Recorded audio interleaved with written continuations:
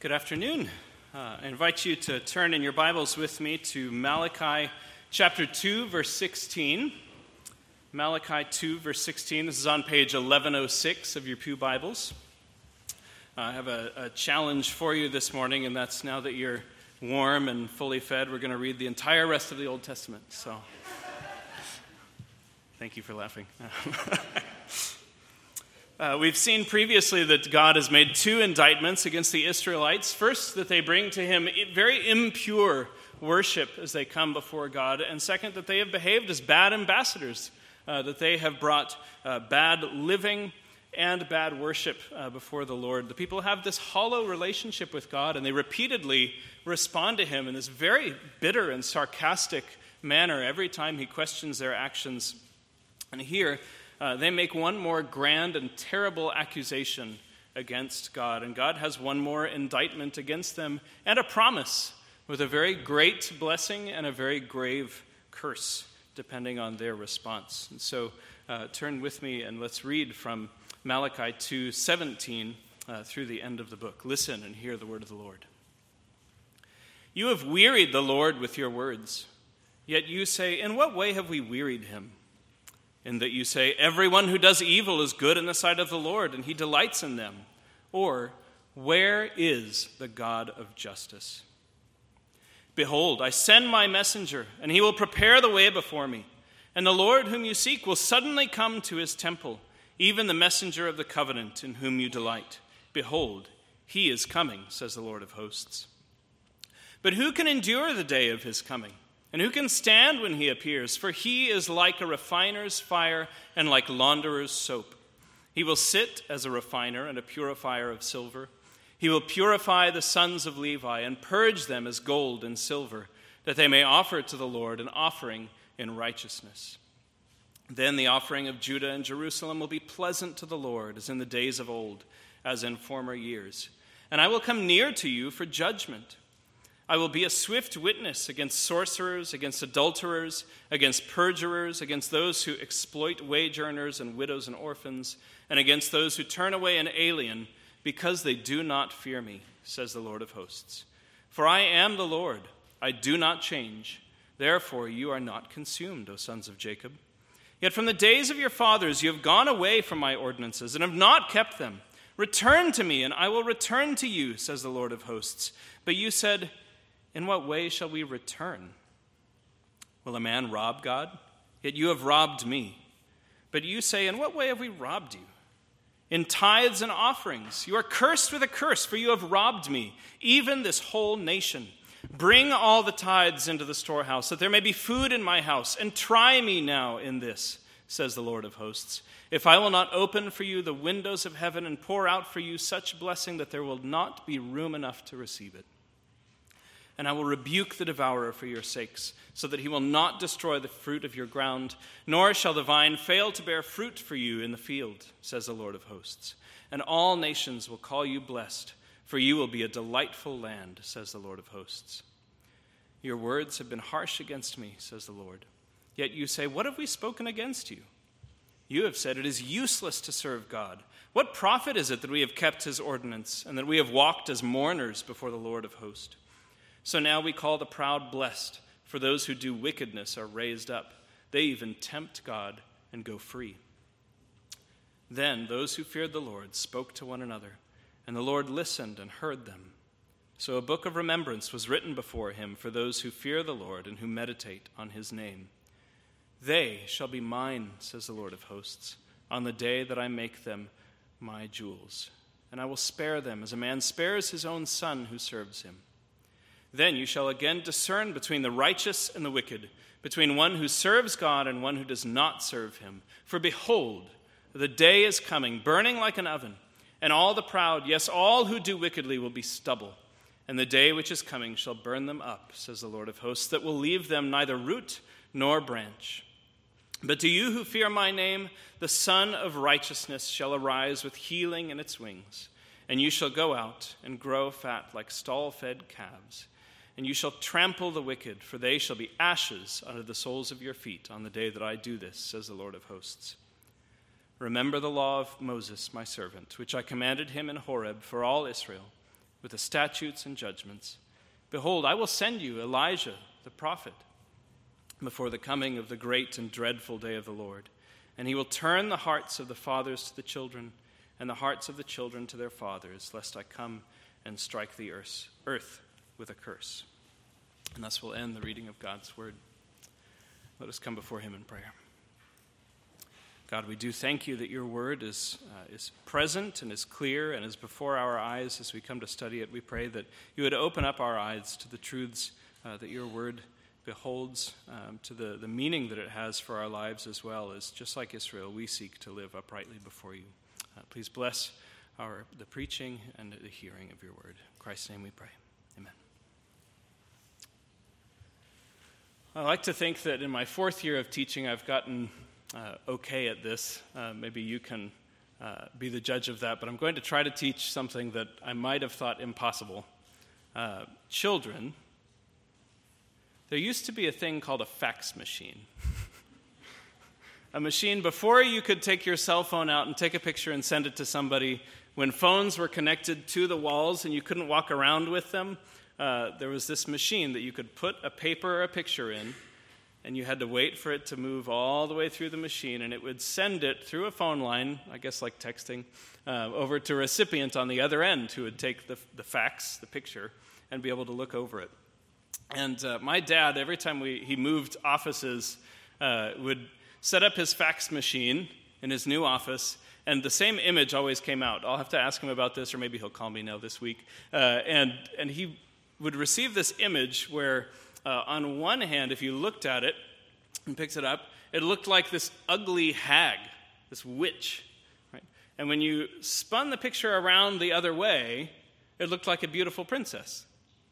And maybe it says something about my personality, I don't know, but I was always I found it very easy to find the ugly hag in the picture, and I found it very difficult to get the beautiful princess on the other side. But this is kind of the situation that Israel was in those days. Israel only seemed to see the worst in God. No matter how they turned the picture, they could only see the ugly, terrible side of what God was doing, or so they thought. But if they truly understood who God was and what he was doing in the world, they could have seen nothing more beautiful.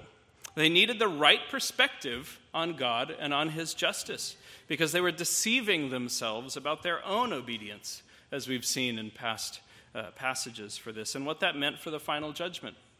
Well, today, you and I may use phrases like a little white lie, or the ends justify the means, or I read an article the other day about personal refreshment, and the expert, so-called expert, said, "I believe in the virtue of selfishness." Right? These are the things that we hear in the media and in our world, because you and I often have trouble discerning our understanding of right and wrong from God's understanding of right and wrong. Perhaps we struggle to view the world and the way that it works day in and day out because we just don't see God acting in what we see would be the right way. But the fact is, and what Malachi is teaching, is that you must not trust your own view of right and wrong, especially when it comes to your salvation. And his word to us today is that you might submit yourself to the purifying work of Christ so that you may stand on Judgment Day. Submit yourself to the purifying work of Christ so that you may stand on Judgment Day. So the first thing that Malachi would have us know from this passage is that you must recognize that you and I are inclined to a false sense of justice.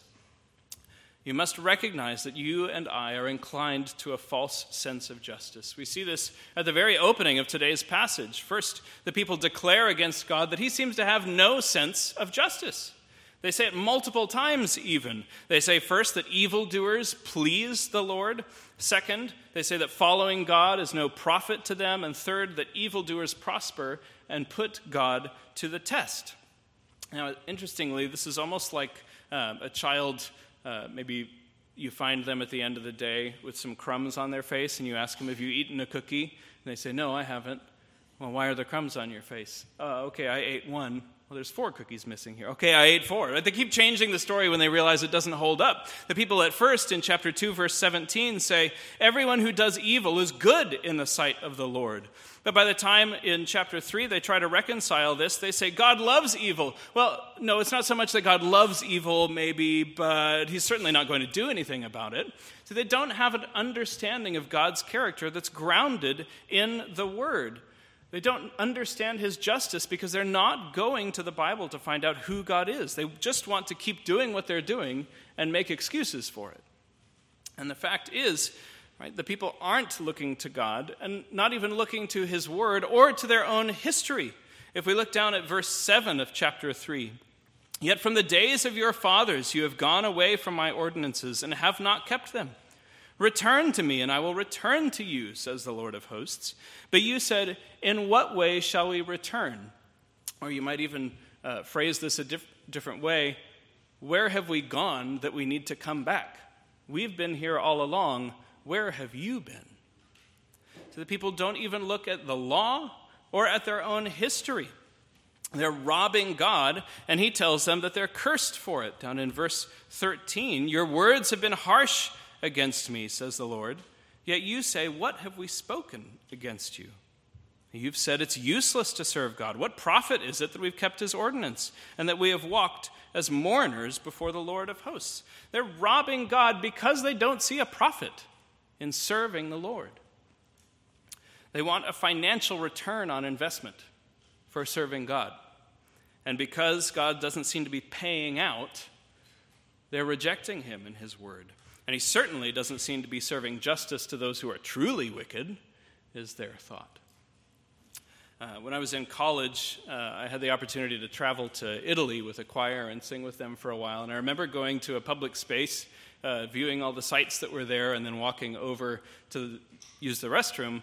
And in Italy, you have to pay €1 to use the restroom because they assume in a public space this needs to be cleaned, people need to keep the supplies up and everything. But to me, the idea of paying to use the restroom seemed absurd. This is a basic human need. Why are we causing people to put out money for this? But I was in a different country. To me, this might have felt like an injustice, but when you're in Italy, this is not an injustice. This is the way things work. Right? This is only an injustice in my brain. So as soon as I came back to America, I could complain about it all day. But as long as I'm in Italy, I have no basis for my complaint about this. And Malachi here is trying to set the record straight. Right? It doesn't just happen that when you walk out the doors of the sanctuary or walk out the door of the temple or walk out of Sunday and into Monday that you're all of a sudden in a different country. Wherever you walk, you're in God's country. And you follow God's rules and his commands, and you don't get to question them because he alone is the God of justice. But see, you and I fall into the same sort of echo chamber in our minds. We don't look at our own lives to see where we've gone wrong. We don't look at our history, and often we neglect to look at God's law and see what it is that he requires and what he's graciously done for us in the past. So when things get difficult, do we look inside our own lives and try to figure out what can we do? What can I do to fix this? What has been done to me? Or do we look outside of ourselves, look to the Word of God, the only true and right standard? And are we shaken from our security? Because the Bible tells us how it is that we fulfill what God asks. And when we look to the Word, we avoid mischaracterizing him. When we see his standards and we see his character, we are not going to say that God is not a God of justice or ask the question that the Israelites ask, where is the God of justice? Well, Malachi follows up that question with a response, and that second response is point number 2. The God of justice is coming to judge the wicked. The God of justice is coming to judge the wicked. Malachi's response now, he'd been preaching to the people in the previous passage, if you remember. He's now returning to uttering the very words that God is speaking, these 7 questions to the people.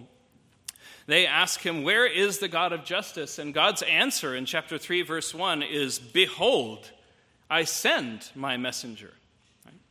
Right? We sometimes neglect because we see the word behold so often. It's actually meant to sort of grab your eyes and focus your attention. It's almost like changing a camera angle in the Old Testament, that you're supposed to now see through the eyes that are focused on this new thing. So it's almost like saying, look, I'm sending my messenger, or some commentators have even translated it, here I am. Where is this God of justice? You're looking at him. This is what God is saying. See, the people are commanded to turn their eyes and see the way that God is acting in the world. And to see the way that God describes that he's sending the messenger who will prepare the way before him. And if that sounds familiar to you, right, we've heard that in Isaiah. And in fact, every one of the gospel writers, Matthew, Mark, Luke, and John, all explicitly say that those words are referring to John the Baptist, who prepares the way for the coming of the messenger of the covenant. But we also see another messenger in this passage, not just John the Baptist who is to come, but the one for whom it is prepared. Look with me at verse 1. Behold, I send my messenger, and he will prepare the way before me. And the Lord whom you seek will suddenly come to his temple. Even the messenger of the covenant in whom you delight. Behold, he is coming, says the Lord of hosts.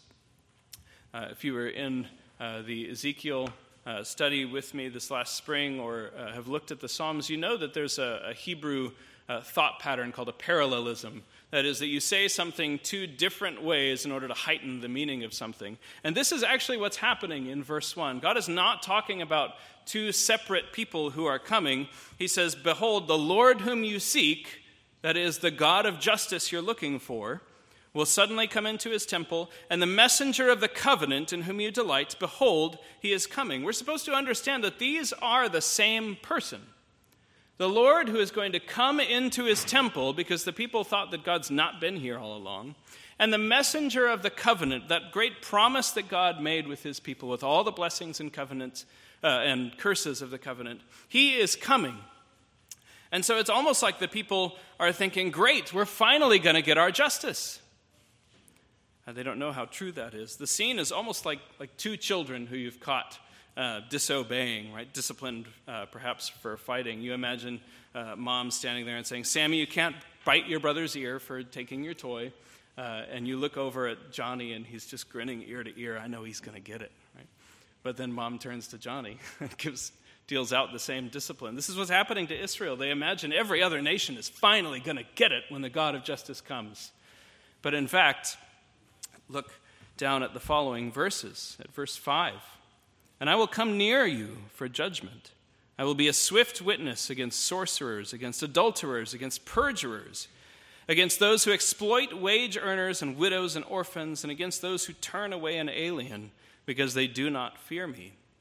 We start reading that list, and we can agree with every one of those things, right? Yes, of course, God should punish the sorcerers and the adulterers and the perjurers. Yes, God, come and deal with them. But by the time we get to the end of the list, you can imagine that smile fading on Johnny's face. Wait, those who exploit wage earners and widows and orphans, and against those who turn away an alien. Right? And the fact is, every sin will be under the scrutiny of God, the great judge. God will be a swift witness against every single one of these, from the liar and the sorcerer and the adulterer and the perjurer, all the way down to even those who don't take care of the poor and needy in the way that we ought. Right? As David says in Psalm 130, verse 3, if you, Lord, should mark iniquities, O Lord, who could stand? We know that you and I, every one of us in this room, has done something on that list, and we will not escape judgment from this. So when we recognize that we've done any of these things, even in our hearts, we see that we're in trouble too. The punishment is coming. Look at chapter 4, verse 1. For behold, the day is coming, burning like an oven, and all the proud, yes, all who do wickedly, will be stubble. And the day which is coming shall burn them up, says the Lord of hosts, that will leave them neither root nor branch. The day is coming when the wicked shall be consumed, and in fact, as we read in verse 4, turn to ash. The point here is not some annihilationism that the wicked will all be destroyed in the last day and they'll never be treated again by God. He won't look at them. But the point is that even the branch and the root will be destroyed. Right?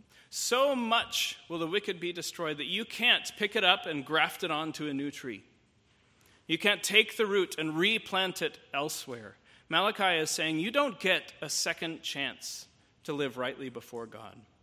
So if you are not following God's law and you find yourself on this list of sinners, as we each should, you should know that the plant will be gone if you do not turn. Examine your life right now, because you don't get take two.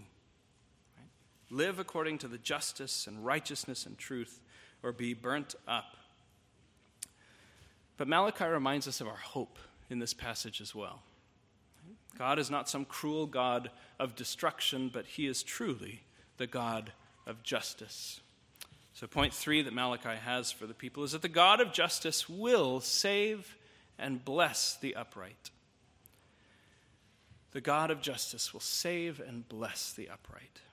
So we've seen that this God of justice is coming to strike down those who walk in sin, but Malachi shows us he truly is a God of justice. If someone should not be struck down because they are living uprightly, then God will not strike them down. Look at verse 6 of chapter 3. God says, after this long list of things, these sins of Israel and of Judah, "For I am the Lord, I do not change. Therefore you are not consumed, O sons of Jacob." Right? God comes and he testifies against all their sin. Note that he didn't say, I will come near to the world for judgment, but I will come near to you for judgment. He's going to testify against every sin of Israel, but he says that he does not change, so they are not consumed.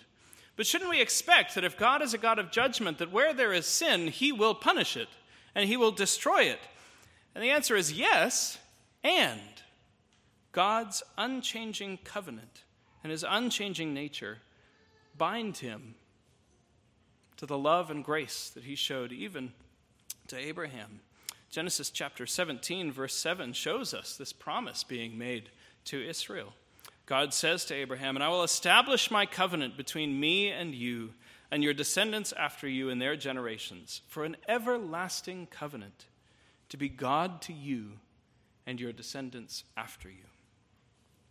God is showing that he will keep his promise not to destroy his people, but to be their God and bless them. They deserve punishment for their sin, but God the Lord does not change, so the people are not destroyed. What a mercy and a grace to his people. And this salvation is only magnified when we look down at chapter 4, verses 2 through 4. "But to you who fear my name, the Son of Righteousness shall arise with healing in his wings, and you shall go out and grow fat like stall-fed calves. He shall trample the wicked, for they shall be ashes under the soles of your feet on the day that I do this, says the Lord of hosts." The blessing of the covenant is that this shining righteousness will cover the earth with a healing sunshine. It'll produce leaping joy that knows no binding and no stillness.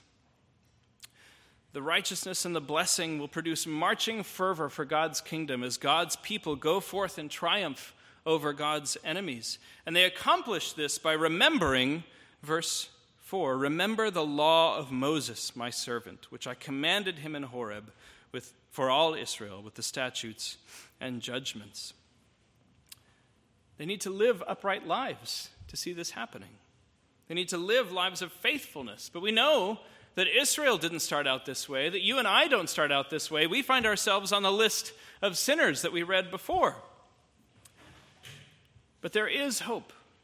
There is what the Old Testament frequently calls a remnant. Look with me at verses 10 through 12. Some of them have been following God's law, but many of the people have not. So in 10 through 12, we see this command from the Lord to live uprightly and faithfully. "Bring all the tithes into the storehouse, that there may be food in my house, and try me now in this, says the Lord of hosts. If I will not open for you the windows of heaven and pour out for you such blessing that there will not be room enough to receive it." God here suggests, just put me to the test.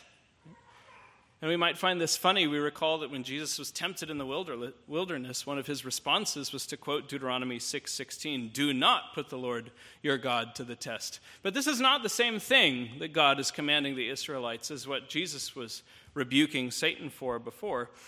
In Jesus' case, he's commanding us not to test the Lord and see if he'll actually punish sin, right? Which is what Israel seems to be convinced of about God.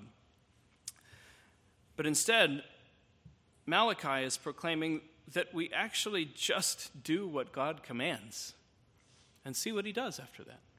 See what blessing there is for actually listening. It's almost like using reverse psychology on a child, right? Do that once more and see if I won't discipline you, right? God is saying, tithe to me once more and see if I won't bless you. Just do it. The problem is the people have been evading giving their tithes, giving God his due. They've been making excuses that locusts have eaten the crops and so they don't have enough to give, or a drought has kept their fields from producing so they just don't have as much to give God, and if they do, they won't have enough food for the whole year, so we really can't give that to God right now. But God says, just follow my commands and do what I've asked you to do, and I will rebuke the devourer for your sakes, verse 11, so that he will not destroy the fruit of your ground, nor shall the vine fail to bear fruit for you in the field. God is going to rebuke the devourer, or the locust, another translation there. He'll open up the windows of heaven. That's actually the same phrase that God uses when he sends the flood for Noah in Genesis 7:11. In the 600th year of Noah's life, in the second month, the 17th day of the month, on that day all the fountains of the great deep were broken up and the windows of heaven were opened. It's almost like God is saying, with the same measure of great destruction that I destroyed the world for all of its sin, if you would just turn to me and obey, I will in the same way pour out great blessings.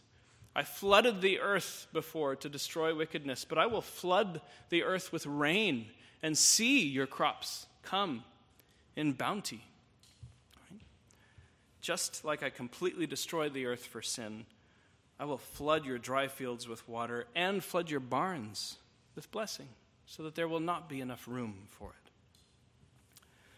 C.S. Lewis, one of his less popular, less well-known works, I should say, is his Space Trilogy. 3 books, analogies of what's going on in heaven and earth, as though it happened on different planets in our solar system.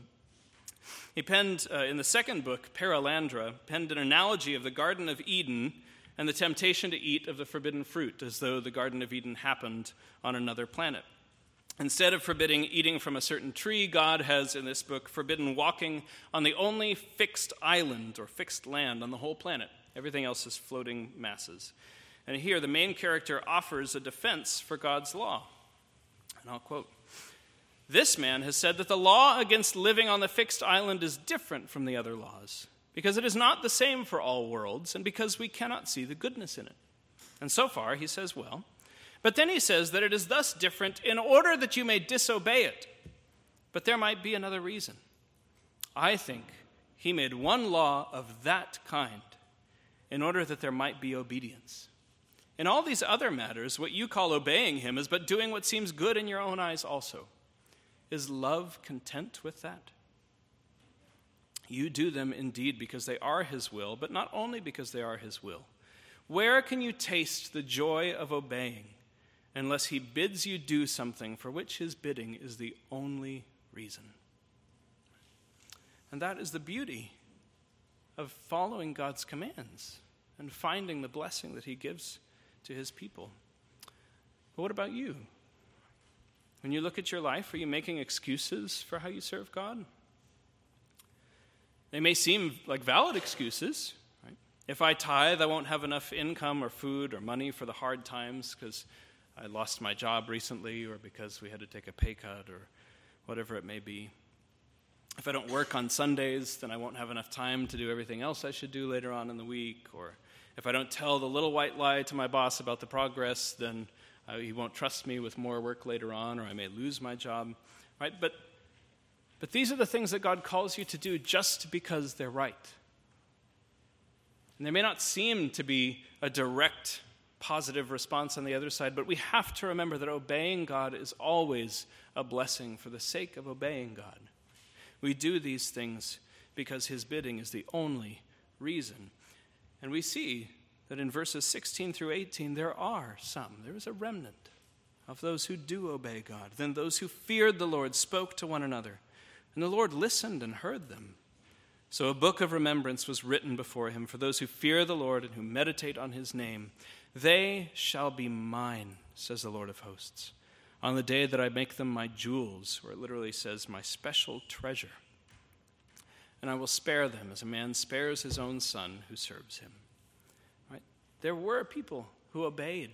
And God proves himself faithful. He says that these people will be written together, right? Their names written together to remember how they feared the Lord and in what way they feared the Lord. And God's response is, they shall be mine.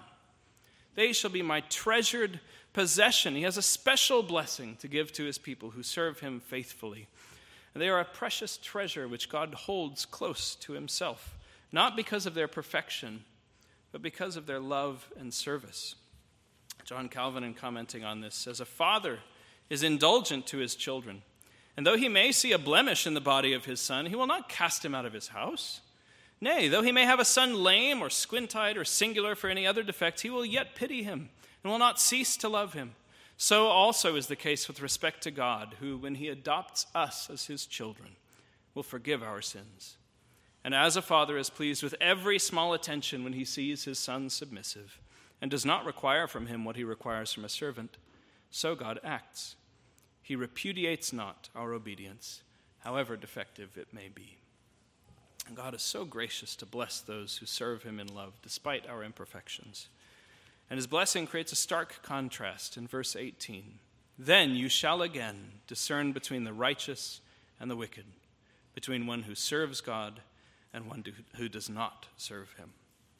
On Judgment Day, all of God's people will be made wholly pure, and the contrast between the righteous and the wicked will be great. And the way that we come to that is Malachi's ultimate point, the pièce de résistance, if you will, of the whole book. Right? The crowning jewel is that you must submit to Christ, who makes you pure and upright to see him, to serve him. In our fourth point, submit to Christ, who makes you pure and upright to serve him. Look with me at the final two verses of the book. Behold, I will send you Elijah the prophet before the coming of the great and dreadful day of the Lord. And he will turn the hearts of the fathers to the children, and the hearts of the children to their fathers, lest I come and strike the earth with a curse. Right? God is going to send one more prophet, one more final word to the people to turn from their ways, to repent and believe. And we know, as I mentioned before, that this is actually John the Baptist. You'll see in your outline, Matthew 11, 13 through 14. Christ himself says, for all the prophets and the law prophesied until John, and if you're willing to receive it, he is Elijah who is to come. And this repentance is to turn the hearts of children to their fathers and the hearts of fathers to their children. He's building up love in people's hearts again. But we know, even as we heard earlier this morning, that love is not everything there is to the gospel. There is a well-rounded gospel that we must turn to. And so we have to remember that John the Baptist is only preparing the way for the messenger of the covenant, who is the Lord himself. So we turn now to chapter 3, verse 2. But who can endure the day of his coming? And who can stand when he appears? For he is like a refiner's fire and like launderer's soap. Malachi asks, who can survive the day when the Lord appears in his temple with justice? Because there is fire and a fuller's soap, some say, or a launderer's soap, or lye, it may even say in yours, which is a very, very harsh chemical, a chemical that will eat at and destroy anything wrong. And oftentimes we read this passage as though something terrible is coming to destroy, but look at that again. The fire is a refiner's fire, and it's a soap that is coming. These are not destructive things. They're cleansing and purifying things. Right? God is going to melt away the impurities of your life and leave you as a precious metal, a treasured possession. Right? He'll wash away the spot and the stain. Just like clothes go into the laundry dirty, they come out clean. This is the same thing that God is doing to your life when he appears. Right? You will enter the laundry with the filthy rags of your own righteousness, and you will exit the process dressed in the pure white linen of the Lord of justice. And verse 3 says, he will sit as a refiner and a purifier of silver. He will purify the sons of Levi and purge them as gold and silver. He will sit as a refiner and a purifier. The Son of God is coming to cleanse his covenant people. And God's purpose for you is that your life may draw near to him, serve him in love, and conform your life to his commands. Paul clarifies this in 1 Thessalonians 4, verse 3. For this is the will of God, your sanctification. The desire for your life is that you would be putting away sin and seeking after righteousness and cleanliness. And look what the refiner is doing. He's sitting. God has not started salvation in your life in order to get up and walk away. He has begun a process that he will sit and he will tend to until it is complete. Refining metals in those days was actually often a two-step process. First, you would put the metal through the refiner's fire, and then you would put a harsh soap, lye, into it. And God is saying that this refining process that is in you will be perfect.